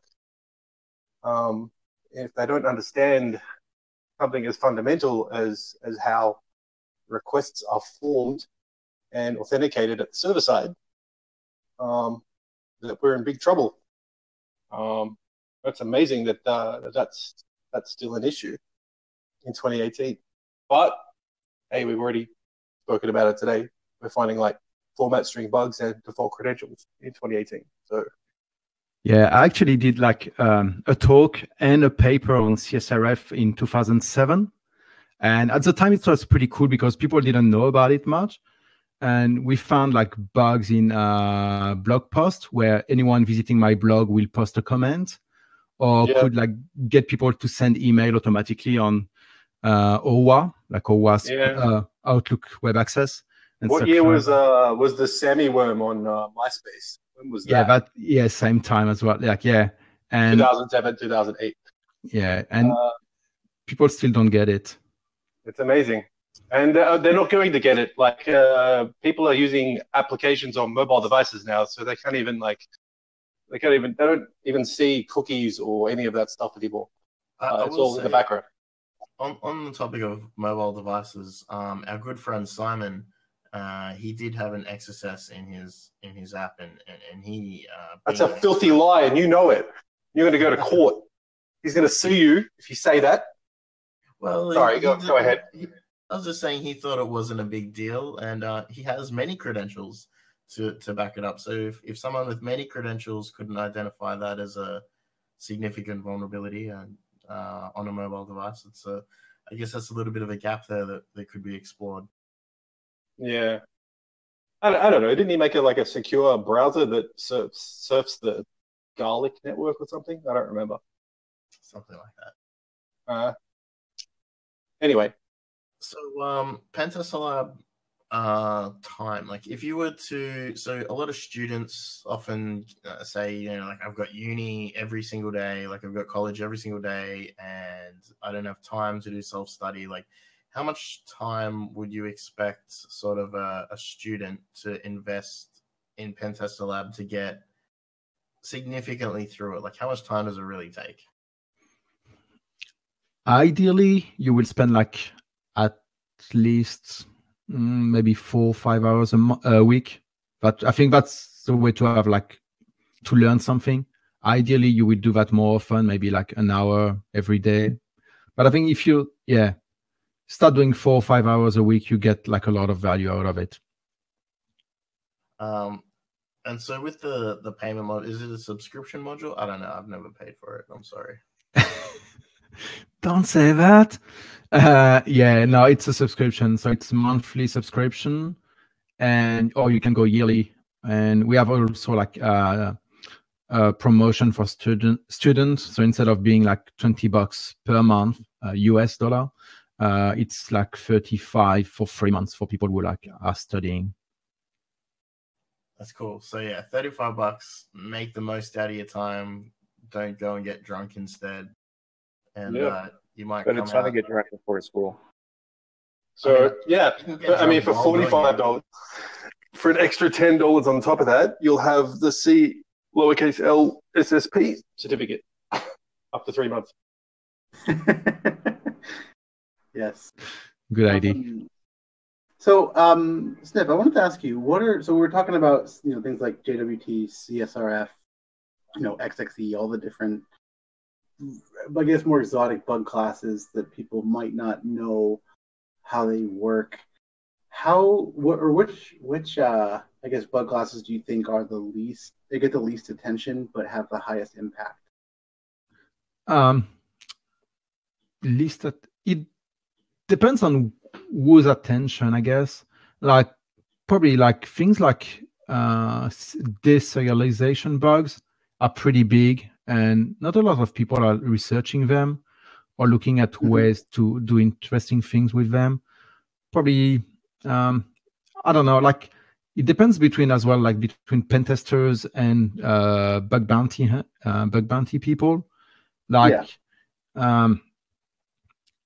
People doing bug bounty will spend their time on bugs that are going to pay, whereas pen testers are more interested of covering everything. So different crowd, but I think definitely like serialization, and even if it got a lot more attention in the last 3 years, I think it's still going to get bigger and bigger. I think the SSI bug that you displayed for the Python, is it in Ginger 2, maybe? The one that was disclosed through Uber's bug bounty? Yes, I think so. Yeah, that one was, I thought that was very, that was a very different way to exploit it, to, use those unescaped template variables to get all the way through down to code injection. Like, it wasn't a straightforward path, but it led to a very straightforward outcome, Yeah, I think one of my favorite is actually, it's not a pro exercise, it's a free one. It's a Code Exec. So that was the wiki used by Debian back in the day. And it's such a nice bug. Like, you can look it up, and you basically have you're creating a tar file, and this tar need to be like a valid Python plugin for and from that you get code execution. And it's like you don't have much room to do that, and you need to know a lot about Python to do it properly as well. It's an amazing bug. Like, check it out. Is it using like direct Python bytecode rather than Python code? No, proper Python code. Yeah. Yeah. That's cool. I find that the server-side, I guess you'd call it server-side request forgery, attacks against like local RPC services and local endpoints in stacks from client side. That's a huge attack surface, especially on mobile devices. It doesn't really seem to get a lot of attention. We see it sometimes with like domain fronting attacks and stuff where somebody can override like localhost and actually get it like a RPC interface to like a Bitcoin wallet or something on someone's desktop. Yeah, like the Electron vulnerabilities. Yeah, but actually that's one of the way to exploit CSRF as well. Like I was working on back in the day. But yeah, all these stuff are pretty cool. Like Well, I think anybody that was working on Beef like 10 years ago, their head must be spinning now how little we've progressed from back then until now, and how little has improved. But then I guess that's always true in security, and we just have to get used to it and try not to get too jaded. But I think there's a lot of people who don't put value in some of the bugs like XSS or even deserialization. So like you mentioned, like, so for example, I was able to get a UDP broadcast for Python unpickling, which is a deserialization attack, to a process running as root on 3,500 routers. Like that was that was disclosed to the ISP. It was found in a lab, blah, blah, blah. But like that's the kind of bug where it's like, whoa, if somebody had have just looked there for the 5 or 6 years that was in the wild first, that's definitely something. Some other things as well, like with deserialization, like I remember finding one deserialization bug in a Microsoft stack, and it wasn't very exciting. It was an underprivileged login that was posting JSON, but it was creating a stack trace, and the stack trace was viewable by the admin, and there was an XSS in the stack trace. Awesome. So by getting my payloads, my JavaScript payload, and chunking it and playing them in reverse so they would be displayed in the opposite order for the admin to view them, I created a CSRF request that reset the admin's password. So from an underprivileged user on a different domain, I was able to reset an admin, like the admin password, like at the top level. So I thought that those kind of bugs, each one of them isn't that great, but altogether they were pretty funny. Tell that to Facebook. Yeah. So we're going to see lots of like some of these things are boring. Like these bug classes are boring, and the examples that you learn in a lot of CTFs or labs or whatever are not very exciting, and they have CVS scores that reflect that. But when you chain them together, a bit of this and a bit of that, suddenly XSS to RCE isn't just a joke anymore. Yeah, it actually occurs. And I think this is where the where like these Pentester Lab explanations, I guess, learning how each of them work, like you were saying, as opposed to just completing the challenge, would give you that those ideas to chain them up, to put them together, how they work together, rather than finish the challenge. Yeah, these fundamentals are pretty important, and especially if you want to at some point in the future find your own classes of bugs, kind of need to know how to chain bits and pieces together in AppSec world. Definitely. What's the policy on broadcasting or streaming content from Pentester Lab?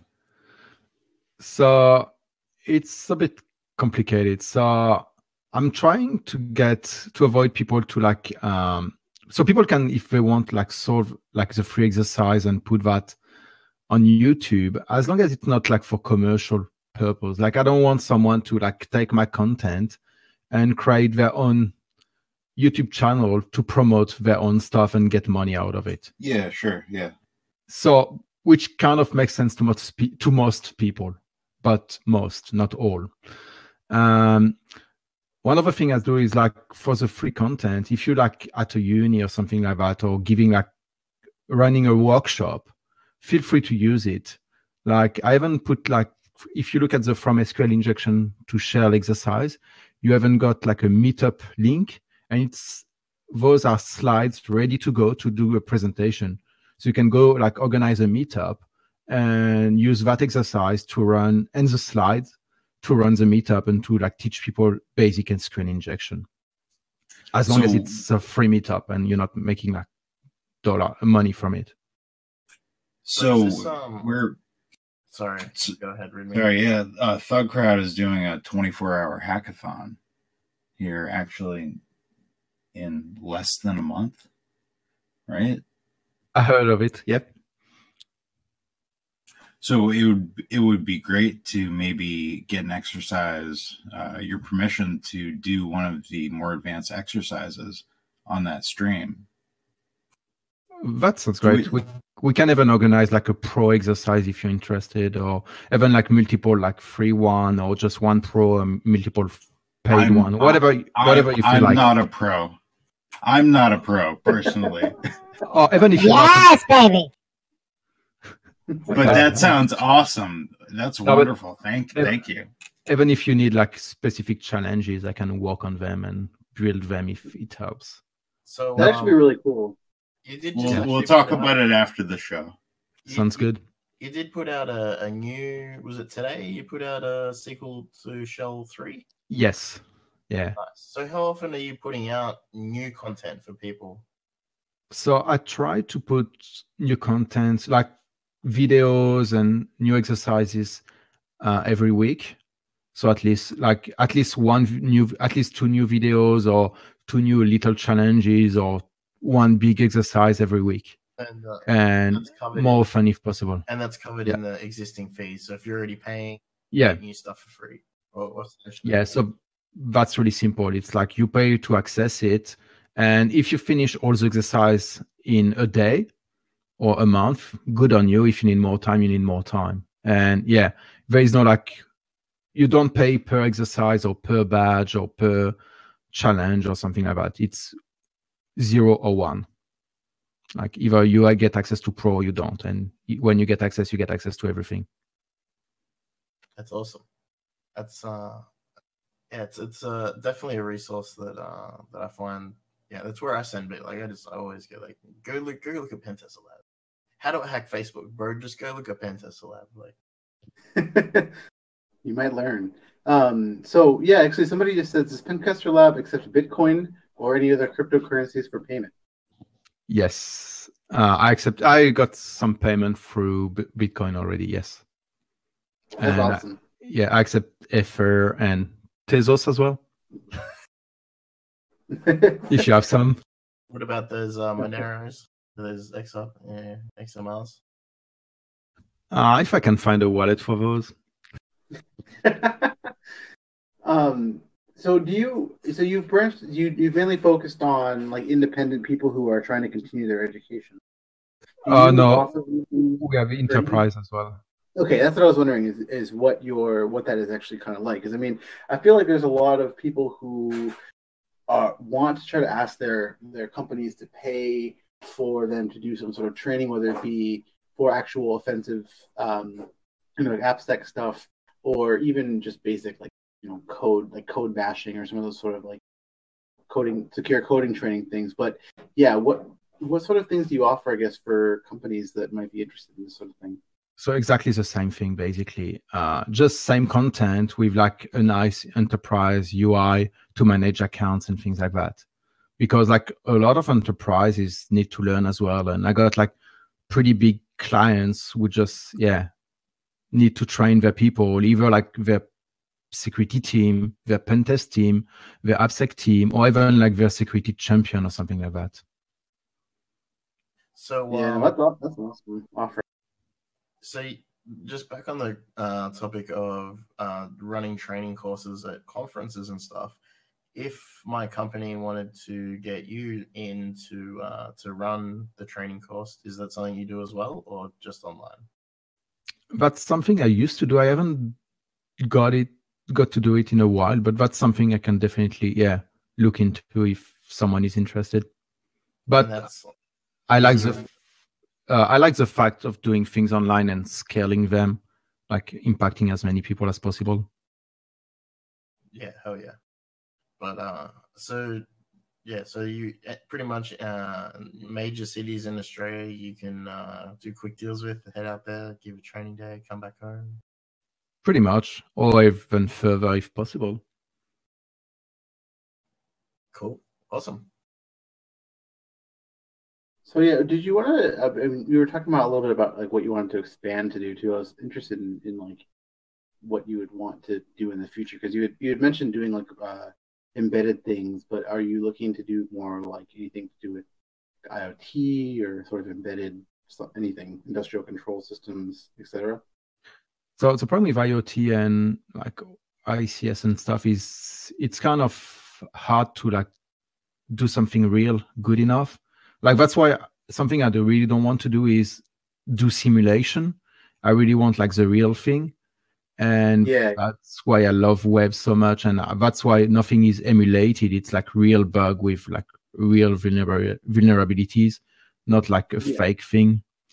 So IoT and ICS make it hard. And I really think like there is already so much to cover for web stuff. And it's so important that people get good at web stuff, even if like a lot of people find it boring. But I want to spend my time on this and make it like make the best platform I can probably put together just for that. Absolutely. And I just have another question. Is Ruby the best language? So Ruby is definitely the best language for me. It's because you think in French. Maybe. Now I think like a lot of people ask me that. Like I got a lot of questions from people learning and starting in security. So what's the best language? And I'm like, just pick 1 or 2 or 3 or 5 and just write 10 lines and pick the one that you're the most comfortable with.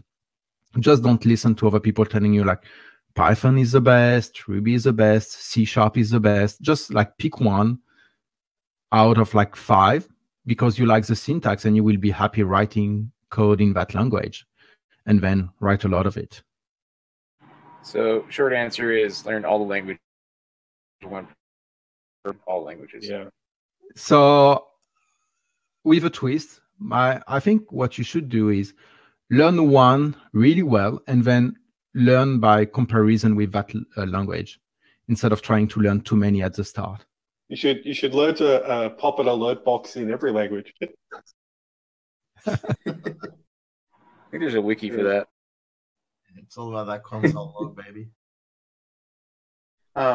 Russian Cowboy Elite in the chat asks, what is your go-to next?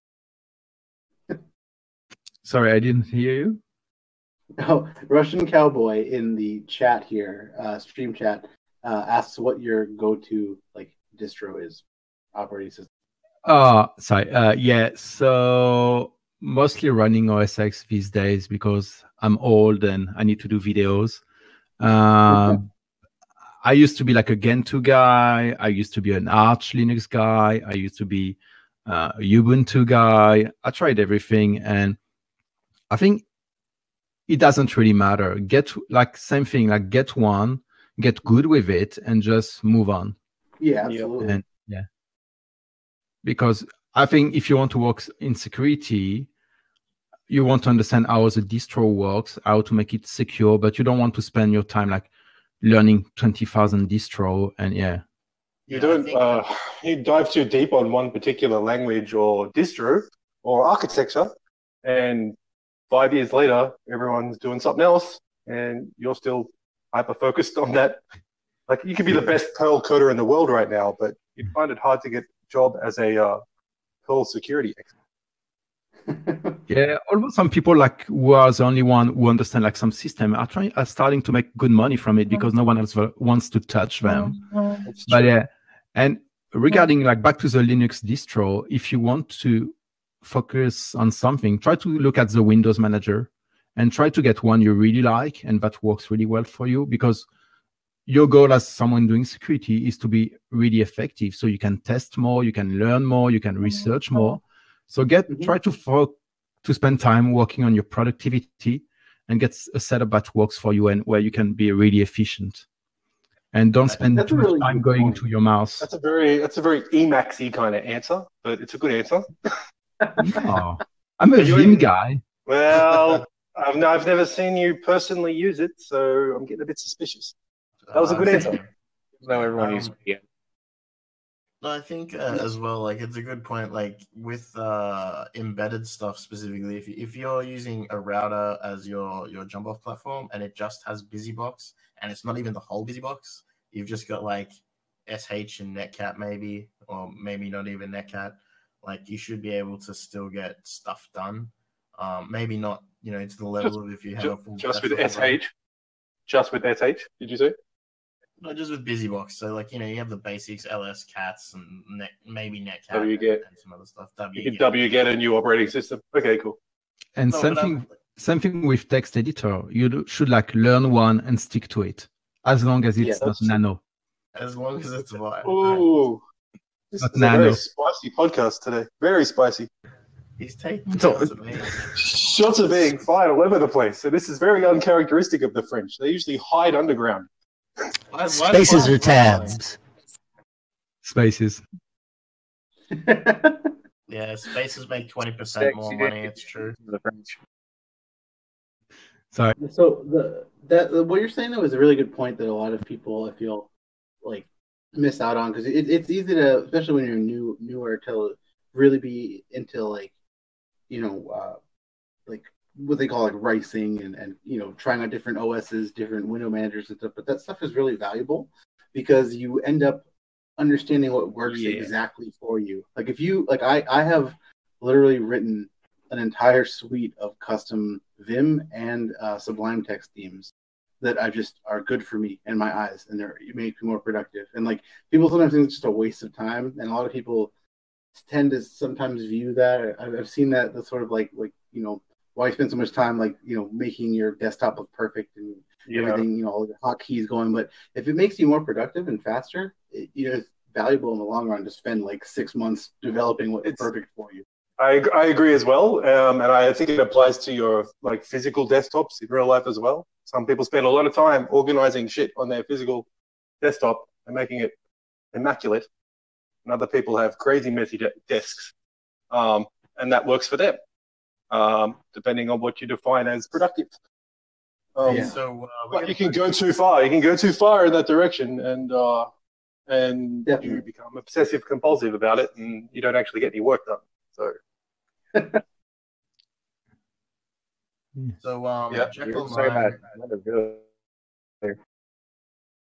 Jekyll9's asked in the chat for Sniff, what is your favorite all-time vulnerability?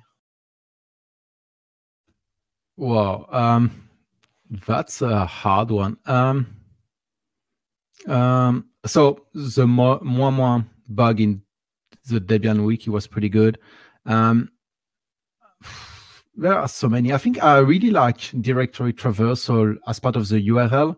When you have like an architecture with like multiple level of proxies, and you end up like accessing stuff that you shouldn't have access to, like stuff that you can't even get to with a browser, because your browser will do like the normalization of the path before sending the request.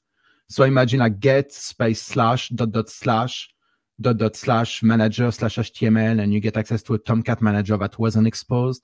I think I like these kind of bugs a lot.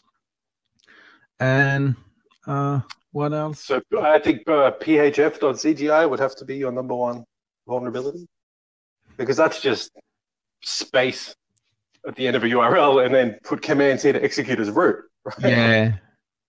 Yeah. And I don't you can do it from Netscape Navigator. Not that old. Mosaic. What about backspace 28 times? I mean, that's got to be a favorite. Yeah. And I'm really a big fan of chaining bugs as well. and getting them to from low-hanging fruits to something really cool that no one thought about or no one like put together. I think a good name for that would be insecure indirect object reference. Rather than direct object reference, you have some really weird path that allows you to get at someone else's data. Double IDOR. I think we just coined it. Double IDOR. Heard it first here. I or.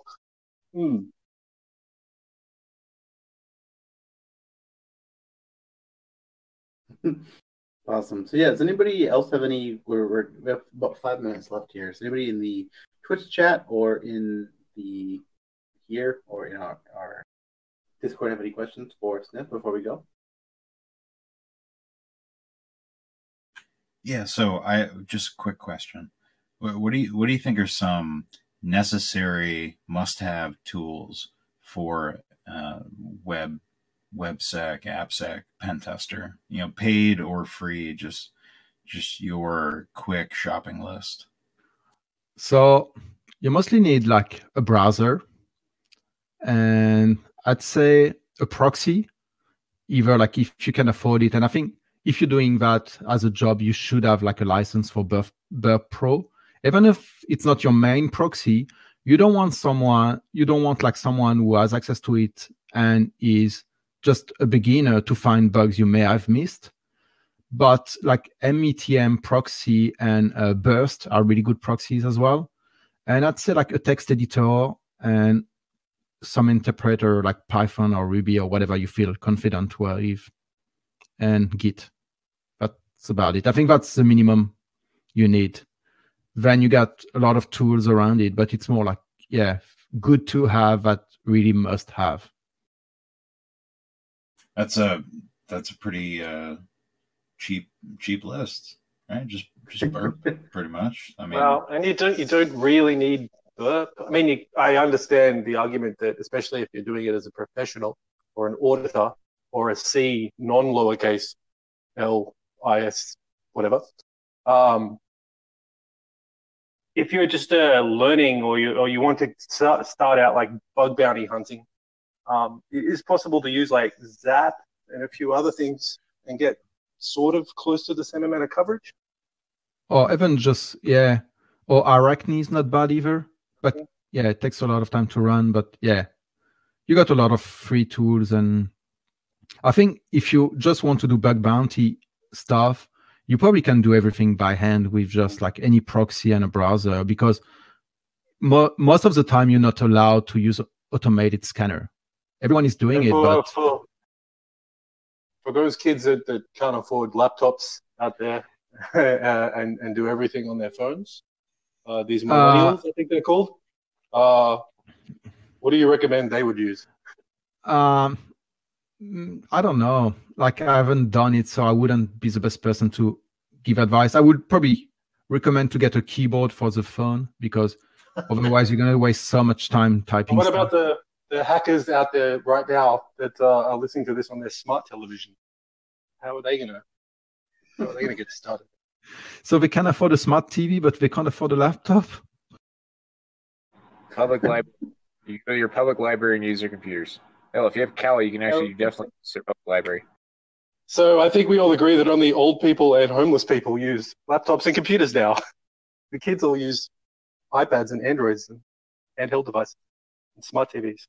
Yeah, I think if you want to get into like computers, not even like talking about like hacking, it's good to have a computer. It's probably, you make a pretty good point.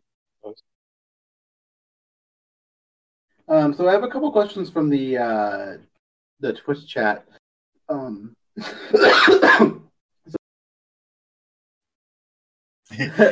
you okay? Is you okay? Yeah, I'm good. I am very good. So someone says, I know the site is called Pentester Labs, but how do you feel your training will be valuable for a blue team? So, really good question. So I'm a strong believer, that if you want to do defense, you need to be good at attacking stuff. Like, if you have no idea what people on the other side are going to do, like, you're going to get lost every time something goes out of the script and you don't understand why they're doing that. So I think a good understanding of attack is really required, like regardless of who you are learning with or what you do, just like learn both. And a lot of people have this thing like, oh, I'm more a builder than an attacker or a breaker and stuff like that. Like most talented security people do both because that's so important. You need to know what defense you have, what defense a classic, like normal system has, and what attacks people can launch against your system and what defense are in place. And yeah, you need to do both sides to be good at this thing, I think. Yeah. I've seen some of the best pen testers come from admin backgrounds. They're just admins for a really long time, and they'd seen everything, like every aspect of networking and engineering and application development and all of it, and then decided to specialize in security testing. Those guys tend to make the best red teamers because they've had so much blue team experience. And they know how people mess up or what people don't do because it's too hard. Actually, just got a fun fact. Someone linked the burst, like Tweaks burst proxy in the chat. As a fun fact, you guys work together, both French. Amazing. There's something in the water. So we actually went to the same school as well in France. I think all French people are colluding clearly. They're working together on something. I don't know what it is. It's a French mafia, but you can't tell. It used to be an empire, but kind of collapsed. Isn't there a name for the French mafia? ADM maybe? Yeah, Association de Malfaiteurs. Yeah, ADM. What is the national cryptocurrency of France right now? The white flag. I'm serious though. Is there a crypto that's specifically developed by mostly French people that's doing really well? I think there is. So dude, they have the Twitter French-speaking people, yes, I think, but I don't know. I'm not really in touch with France anymore, unfortunately. So, can you just share with us? Sorry. You guys got two things on us. You got the Havoc firmware for pretty much the HackerF, and then also you have Mastodon. It's the two most notable things I can think of off the top of my head. Oh, Mastodon. Yeah, that's a big one. And PeerTube. And QueerTube. I'd like to though ask Sniff what you did last weekend. What did you build? That's a really Australian thing. So I built a surfboard. Yeah, he's more Australian than me. Isn't it? Is it warm enough to surf where you are right now? It's always warming up. You got headache for the first 5 minutes, and after it's gone. Yeah, suppose if you take enough MDMA, you can surf pretty much all year round. Yeah, keeps you warm. So the last question I want to ask you was from the chat as well. What is the stupidest vulnerability you've ever seen, in your opinion? I don't know. That's a hard one. Stupidest. I really have no idea. Like, yeah. Command injection. I guess the stupidest response to a vulnerability maybe is like I once found a cross-site scripting, reported it as part of like pen test work, and so the guy said, okay. So I told him like you need to encode stuff, and he was like, oh, okay, I'm gonna remove like every script from the URL, from the parameter. I said like, no, you need to encode it, and we spent like back and forth for like 5-6 times, and every time he was putting something in place and I was finding a bypass, and putting something else in place and I was finding a bypass. And at the end, he just gave up and like properly encode everything. But yeah, that's probably the stupidest response I got. But most of the time, like after, like when you look at a bug, I like bugs that look really obvious on someone found them, but like hundreds of people looked at them or didn't look at them or didn't think about it. And then like someone pointed out and it's like, oh my God, this is there, and no one thought about it. I like bugs like that. Yeah. Yeah. I think coming at something from an unusual angle is always, I don't know, it's amusing, especially if it's one of those kind of bugs where you just assume somebody must have thought of it before. And you explain it to a developer and they go, no, that's not going to work. Clearly that's not going to work. And then you show them and they go, holy shit. I think those kind of bugs are cool. Yeah. Like we were talking before about firing XSS in, was it like a log file or a console or something? D&D was talking about. Yeah, stack trace. some of the conditions that like Nappy's found XSS firing client side are pretty bizarre. But hey, go surfing the entire internet and inject XSS in like every possible header and location in your client and leave a listener running for a while, you're going to get hits coming from all over the place. If you just broadcast like a URL across the internet on the wires, eventually something's going to hit that URL. Very strange. So, hey, we should get going. It's 11:30 here on the East Coast in America. So, yeah, but thank you very much for coming on and talking to us about Pentester Lab. I definitely want to check it out more. I encourage everybody here to try out the free stuff and hopefully really build your skill set through something as awesome as this. Yeah, thanks a lot for having me. Where can anybody reach you if they are looking to ask you questions or sign up or have any? So they can just email me, so either on Twitter, twitter.com/pentesterlab or /sniff, whatever you prefer. And otherwise, louis@pentesterlab.com. And yeah. Awesome. Thank you very much. And thanks everybody for coming and hanging out for the whole 2 hours. And yeah, so as we said before, thanks to all of our Patreon supporters. Thanks to everybody who contributes here, everybody who's chatting. If anybody wants any more info, we just posted on Twitter about the CLSSP cert. So that's available to all $10 plus Patreon supporters and guests, including your sniffs. You can get one. Hang on your wall, and it will never get removed because it will self-destruct. So, but yeah, thanks everybody, and tune in next week. We'll be here. We still have a couple of slots open for our CTF marathon. It's all coming together now in Discord. So if you're not a part of our Discord, go to TUGCrowd on Twitter. You get our link to join. And so, yeah, until next time, thanks everybody. Bye-bye. Thank you. Bye. See you guys. Peace. Bye.